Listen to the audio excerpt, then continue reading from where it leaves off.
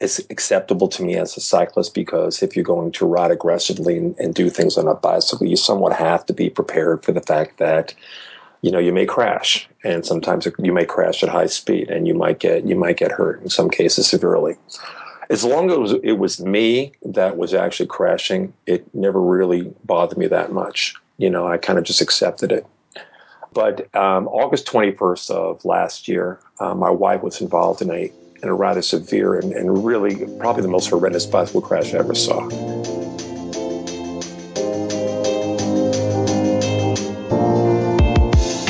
Hi, this is Amy, the Senior Group Fitness Instructor at the Indoor Cycle Instructor Podcast. Are you looking for a spark of inspiration to bring to your next class? Find us at indoorcycleinstructor.com.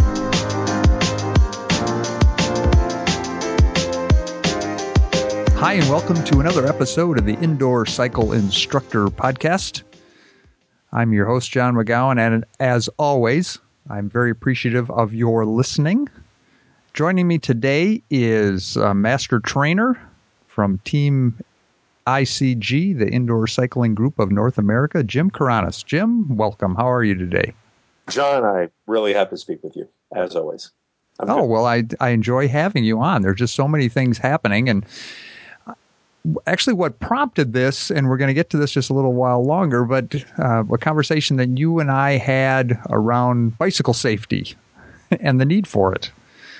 Some events that's happened in your life that you felt that would be valuable communicating. So, but before we get to that, a couple of things. First of all, you have an announcement regarding someone who is familiar to the Indoor Cycle Instructor Podcast listeners and visitors at indoorcycleinstructor.com. Tell us what you're doing with Chuck Calley. I met Chuck through ICI Pro, through your website. And he was just a real frequent, he would frequently post on, replies and comments to my articles, and was always giving very good comments and engaged conversation. And, I just got to know his name through his posts. And, we began some discussion, off the website, just finding out a bit more about him. And I realized he lives in the Bay Area. He lives in the San Jose area. So it made it very easy for us to get together and start talking, because he seemed to believe very strongly in some of the things that Team ICG is doing in North America. Our push behind free continuing education online, our use of video, the advent of our virtual cycling products, MyRide Plus, things like that. He was just always really talking about, wow, this is great stuff. He was writing about the use of video and how it can enhance the cycling experience. And he also was very interested in a lot of the philosophical points that I was bringing up. So we met. And, as we talked more, we came and took my class at ICG Academy in San Francisco, and we began to talk a lot more. And, I started realizing this guy really needs to be part of Team ICG. He's just, he's bright. He looks great on the bike. He rides the bike beautifully. He's, just knows so much about heart rate based training from his work with Sally Edwards. And, as we started talking more and more, and we taught a few classes together, I just said, look, man, I'd really love to have you on our master training team. Also, not only that, as soon as even before I mentioned that to him, he had gone to our website and he basically had read all our online modules. So he went through our online certification, all whatever it is, normally 8 hours if I do the training live. And then he read and he passed all the exams for 14 continuing online modules. This is all before I even posed to him that, hey, maybe you want to join our master training team. So, the guy's pretty passionate about the practice of indoor. Oh, completely passionate is a good word to use for Chuck. So, absolutely. Pretty worked up. And so we just hit it off in our meeting.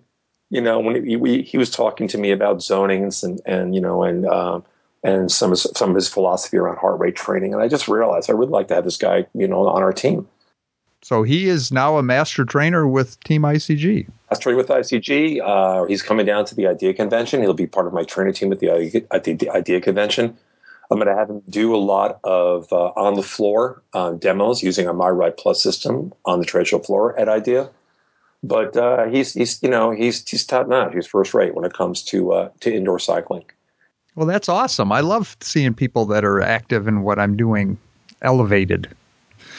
And that kind of leads me to the second thing that you're part of, and that is we just completed receiving our entries for the Ultimate Instructor Class Profile contest. Right. And we're in the process of reviewing all those. And one of what I saw was major prizes that the top 5 are all going to win are the opportunity for them to do as Chuck did, go online and receive a $200 certification from the Indoor Cycling Group. Now, can you explain to everybody, what that certification is? It's a basic indoor cycling certification. Why we feel so strongly about it is that we've invested a tremendous amount in its ease and its attractiveness of actually doing something that's online. In many cases, actually in all cases, if a person is new to indoor cycling, there's no doubt that they must go through a live training to begin with to learn the basic skills. Okay, but what we've done with the online certification is that we have, I think, developed the ultimate recertifying platform, where through the use of video and through the use of online games and practices, we can actually make enhancing your ability as an indoor cycling instructor fun and actually very effectively done online, as opposed to just reading copy. There's a lot of interactive games and videos to watch that will give people a lot of great ideas, as well as reinforcing their basic foundation in indoor cycling.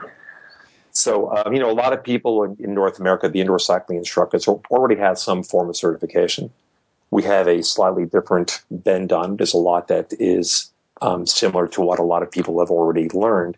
But I think that our take on certain things, the use of our specific use of hand positions in different movements, and go hand in hand with our practice overall, and the fact that we like to encourage people to use indoor cycling practices from all cycling, not just road riding, but for mountain biking and commuting as well.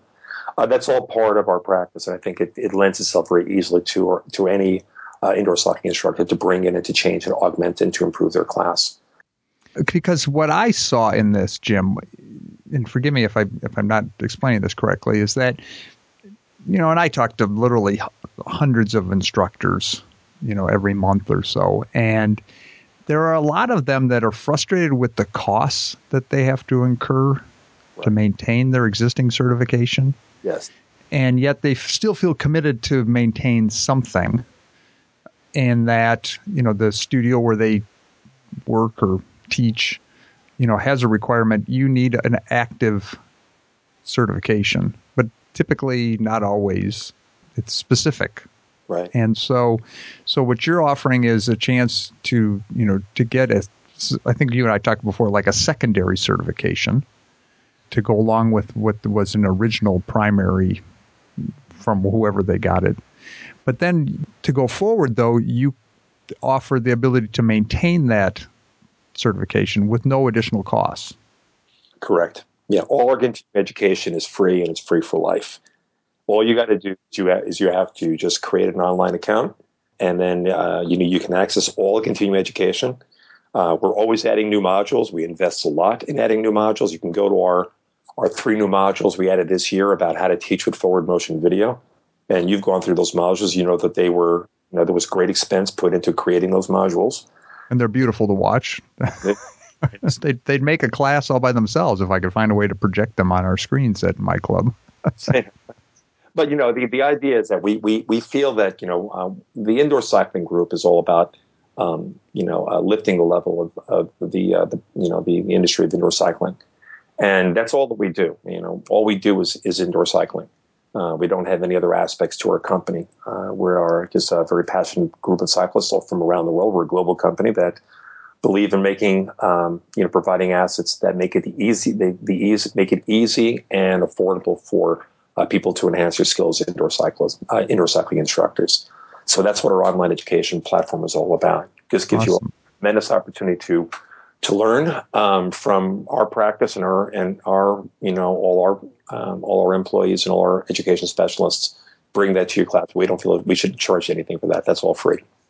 That's awesome. Now, if somebody's interested in starting or creating their free profile, where do they go online to do that? www.indoorcycling.com. The page opens up and you can see right away where you can, the opening page right now says it features one of our new education modules, Learn to Teach the Forward Motion Video. You can just say, follow the, click on the button, and then it'll say, do you want to start a free account? Start your free account, put your password in, you have access to all the modules. Awesome. Yeah, and I'd be interested for listeners, if they do that, to hear some feedback if they find them of value, as I did and obviously Chuck did. Yeah. Okay. Well, thanks for doing that, and thanks for introducing me to Chuck. Chuck's is going to work out really well for us, I think. Oh no, it's awesome. And again, it brings me no shortage of pleasure to see others benefit from the things that I'm doing. So that's just awesome. We've had other contributors that have been snatched up by other organizations, and I just think that's just really cool. So. Yeah, no, it just warms my heart. I feel like I'm like my kids. I'm finding ways to help them advance their careers, and it's just a really cool thing. Now, what I kind of teased everybody about at the beginning of this, though, was bicycle safety. And I realize this is a show about indoor cycling, but there is a large number of us that do ride outdoors, and there were some thoughts that you had. Well, actually, an experience that you had that you felt you could relay in a way that hopefully would help others to be safer out on the road. So I'll let you take it from there. Okay, John, and we did have a little bit of a pre-meeting about this, just to let everybody realize, because this is a rather difficult subject for me to talk about. It really is. It's not easy. Personally, I've been in a number of bike crashes, and I've broken bones, and I've been in surgery, and all that is acceptable to me as a cyclist, because if you're going to ride aggressively and do things on a bicycle, you somewhat have to be prepared for the fact that you may crash, and sometimes you may crash at high speed, and you might get hurt, in some cases severely. As long as it was me that was actually crashing, it never really bothered me that much. I kind of just accepted it. But August 21st of last year, my wife was involved in a rather severe and really probably the most horrendous bicycle crash I ever saw. It was during we've been having a really great season, a number of great tours, and some great bicycle trips that we do. And we love to, do some adventure cycling together, and camp and pack on the road and things like that. It's one of my favorite thing to do. This is really nothing more than a low-key century that we were doing, a local century that we were doing with a lot of friends, people that I trained for the bicycle and things like that. So anyway, we were out, and we were in the peloton, and I was in the front working with a few other riders, and then probably about 15, 20 people in the peloton. And then, all of a sudden I just hear that really horrible crash of metal that you hear when there's a huge bicycle crash, and I look behind me, and there was just bikes down everywhere. And, we were going at a decent clip because it was a flat stretch. We had a bit of a tailwind. So the speed, I think, was probably 20 to 25 miles an hour. But it was when I got back, then I saw that my wife, Angela, was on the ground. And I can't really get into describing the scene very much because it was one of the worst I've ever seen. But she was unconscious. She had sustained a severe head injury, and her blood was on the road. And, she wasn't responding.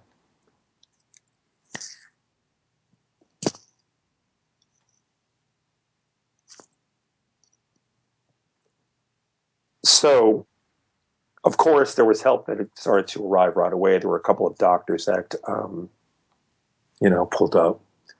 One from a car, one from the side, one from was the one that was on a bicycle, and a number of people that could administer CPR. And she did have to receive some chest compressions.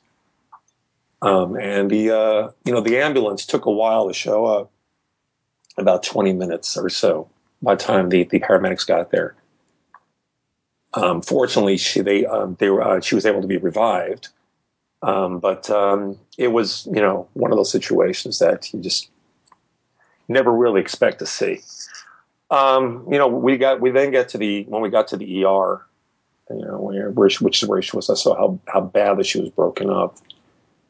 As things went on, just to kind of end this part of the story, so I can kind of talk more about bike safety, is that she had a severe concussion and what's known as a subarachnoid hemorrhage, which means she had bleeding from the brain, and she was in ICU for 4 days. And during those 4 days, they had to take constant brain scans to see whether or not the bleeding had stopped, because when when blood begins to pool, in that area of the brain, you're very, very susceptible to a stroke. And if it puts too much pressure on the brain, they have to go in surgically and relieve it, or you die. It's one of those two things. And very often people that have severe subarachnoid hemorrhages do not make it. They definitely die. So fortunately, after the initial impact and within 24 hours, it was deduced that there was no more bleeding in her brain. But it was at that time, as I stayed in the hospital room with her for the next 4 days, I realized just how severe this injury was, and just, what it was going to take in terms of, getting her, to feel comfortable again and to be okay. So it began a process, and I'll be happy to share right now that, she's actually doing quite well. That's awesome. And so she's back on the bike, and there was a lot of, discussion. I'm not letting her ride in a pack yet. The only riding we're doing right now is just her and me. I actually won't let anybody else even ride with us unless I know that they're very, very, very, very careful. She's regained almost all of her cognitive faculties. There's still a lot of treatment that goes on. There's a lot of stimulation of the brain, a lot of flashing of lights in the eyes, a lot of brain tests that you actually do, brain exercises that you do on online, things like that. But she's continuing to reestablish herself. She's actually doing quite well. And if you talk with her, you'd never even realize that she was in that kind of an accident. That she was, that the accident was that severe. But it happened. It happened just basically by a rider that she actually knew very well. And the rider just was not holding this line.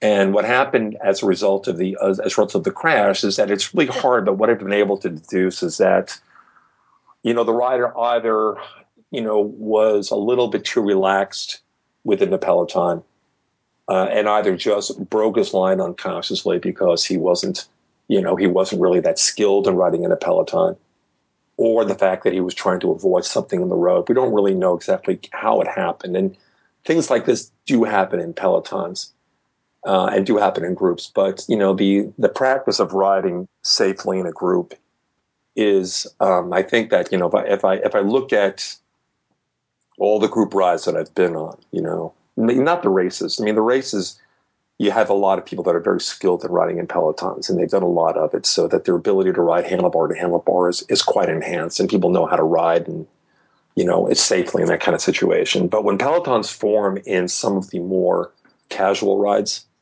the centuries, a lot of those people don't really have or haven't really practiced group riding skills, and I think it's important that everybody does. I mean, some of the basic practices of how to ride in a pace line correctly.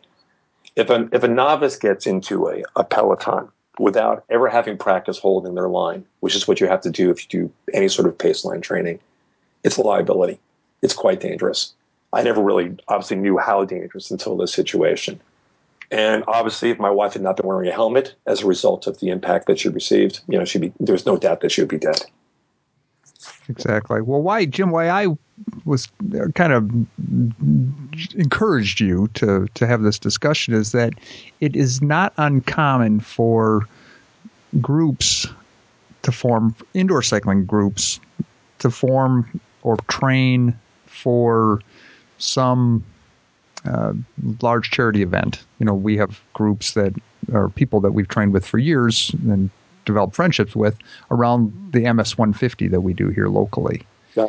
And those type of rides are famous for, an established group going down the road and then having others try to jump in because they recognize the value of a a quick group. And it is in those circumstances that what you described happen.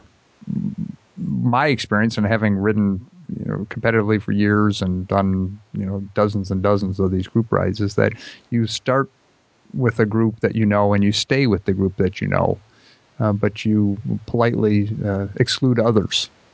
Does that sound like wise advice? Totally. It's hard because you want to be friendly, and there is such a thrill to riding in a peloton.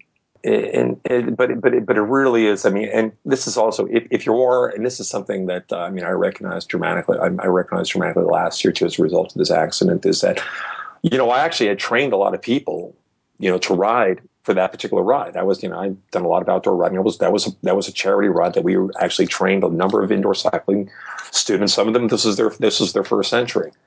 The individual that caused the crash was not one of those individuals. But even then, I realized that I did not do enough skill training on the people that I was training. I was training them metabolically. We were doing group rides. But there really needed to be far more skill training.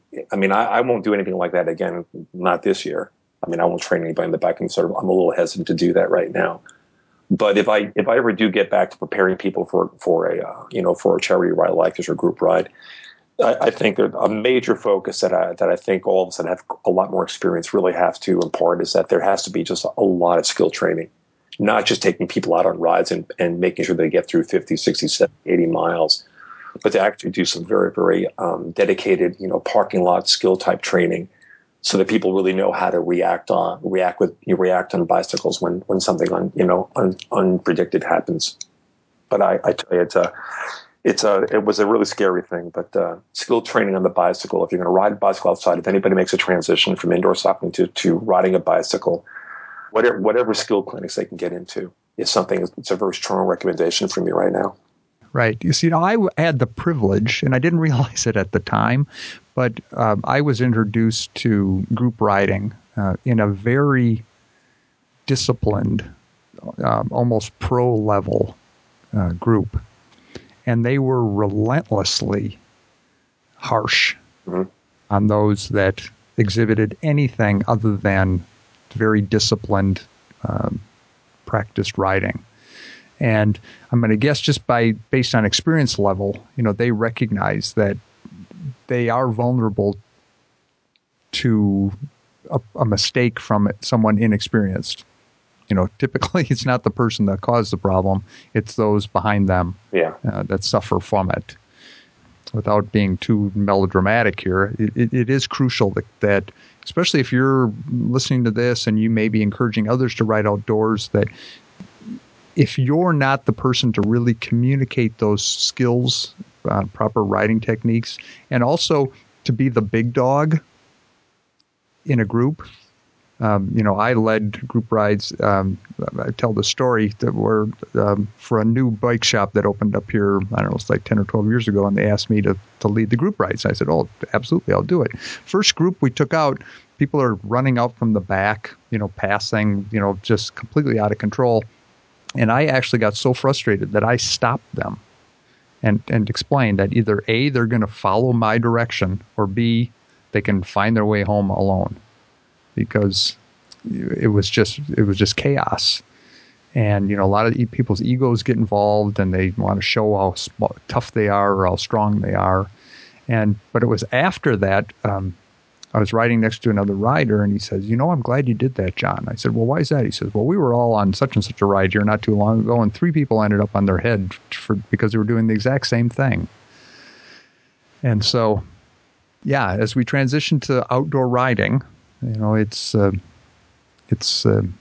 think I'm speaking for both of us that it's very important that, especially if you're taking a leadership position, that you either provide the training that your cyclists need, and if you can't, find someone who can. So has the experience and has the leadership capabilities, to keep order and discipline in what looks like a lot of fun, but can ultimately be a dangerous place. Yeah, no, you're absolutely right, John. I appreciate what you did there. At this point, really, when it comes to, like I said, I don't think I'll ever lead group rides again. I just, it's going to take me a while personally to kind of get over the fact that, You just take on too much responsibility. It's and what you say, sometimes people aren't going to listen effectively, and then I just seeing this happen to my wife. The last thing I want to do is see anything like this happen again.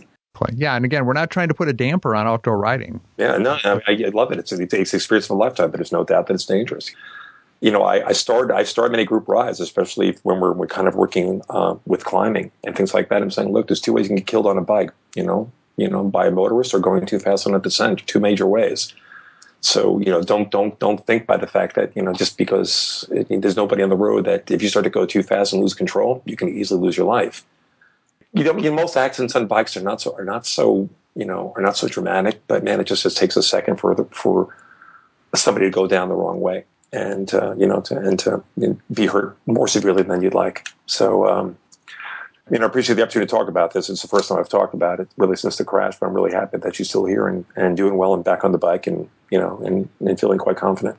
Oh, exactly. Yes, and I know you and I were talking back and forth while you were going through this, and you were very distracted by it. So I am very happy that things have improved and allow you to focus on other things, because you were totally focused on your wife, and which was a good thing. All right. Well, hooray. Well, Jim, again, for those listening, it wasn't our intent to get too dramatic, but at the same time, we do want to be able to encourage all of you to go out and ride, have fun, and return so that you can hear the next episode of the Indoor Cycle Instructor Podcast. Have you got anything else to add, Jim? No, thanks, John. I appreciate the talk. All right. Well, and for those of you listening, I again, appreciative of that you're here. And if you have comments or suggestions, I'd love to hear them. John at indoorcycleinstructor.com.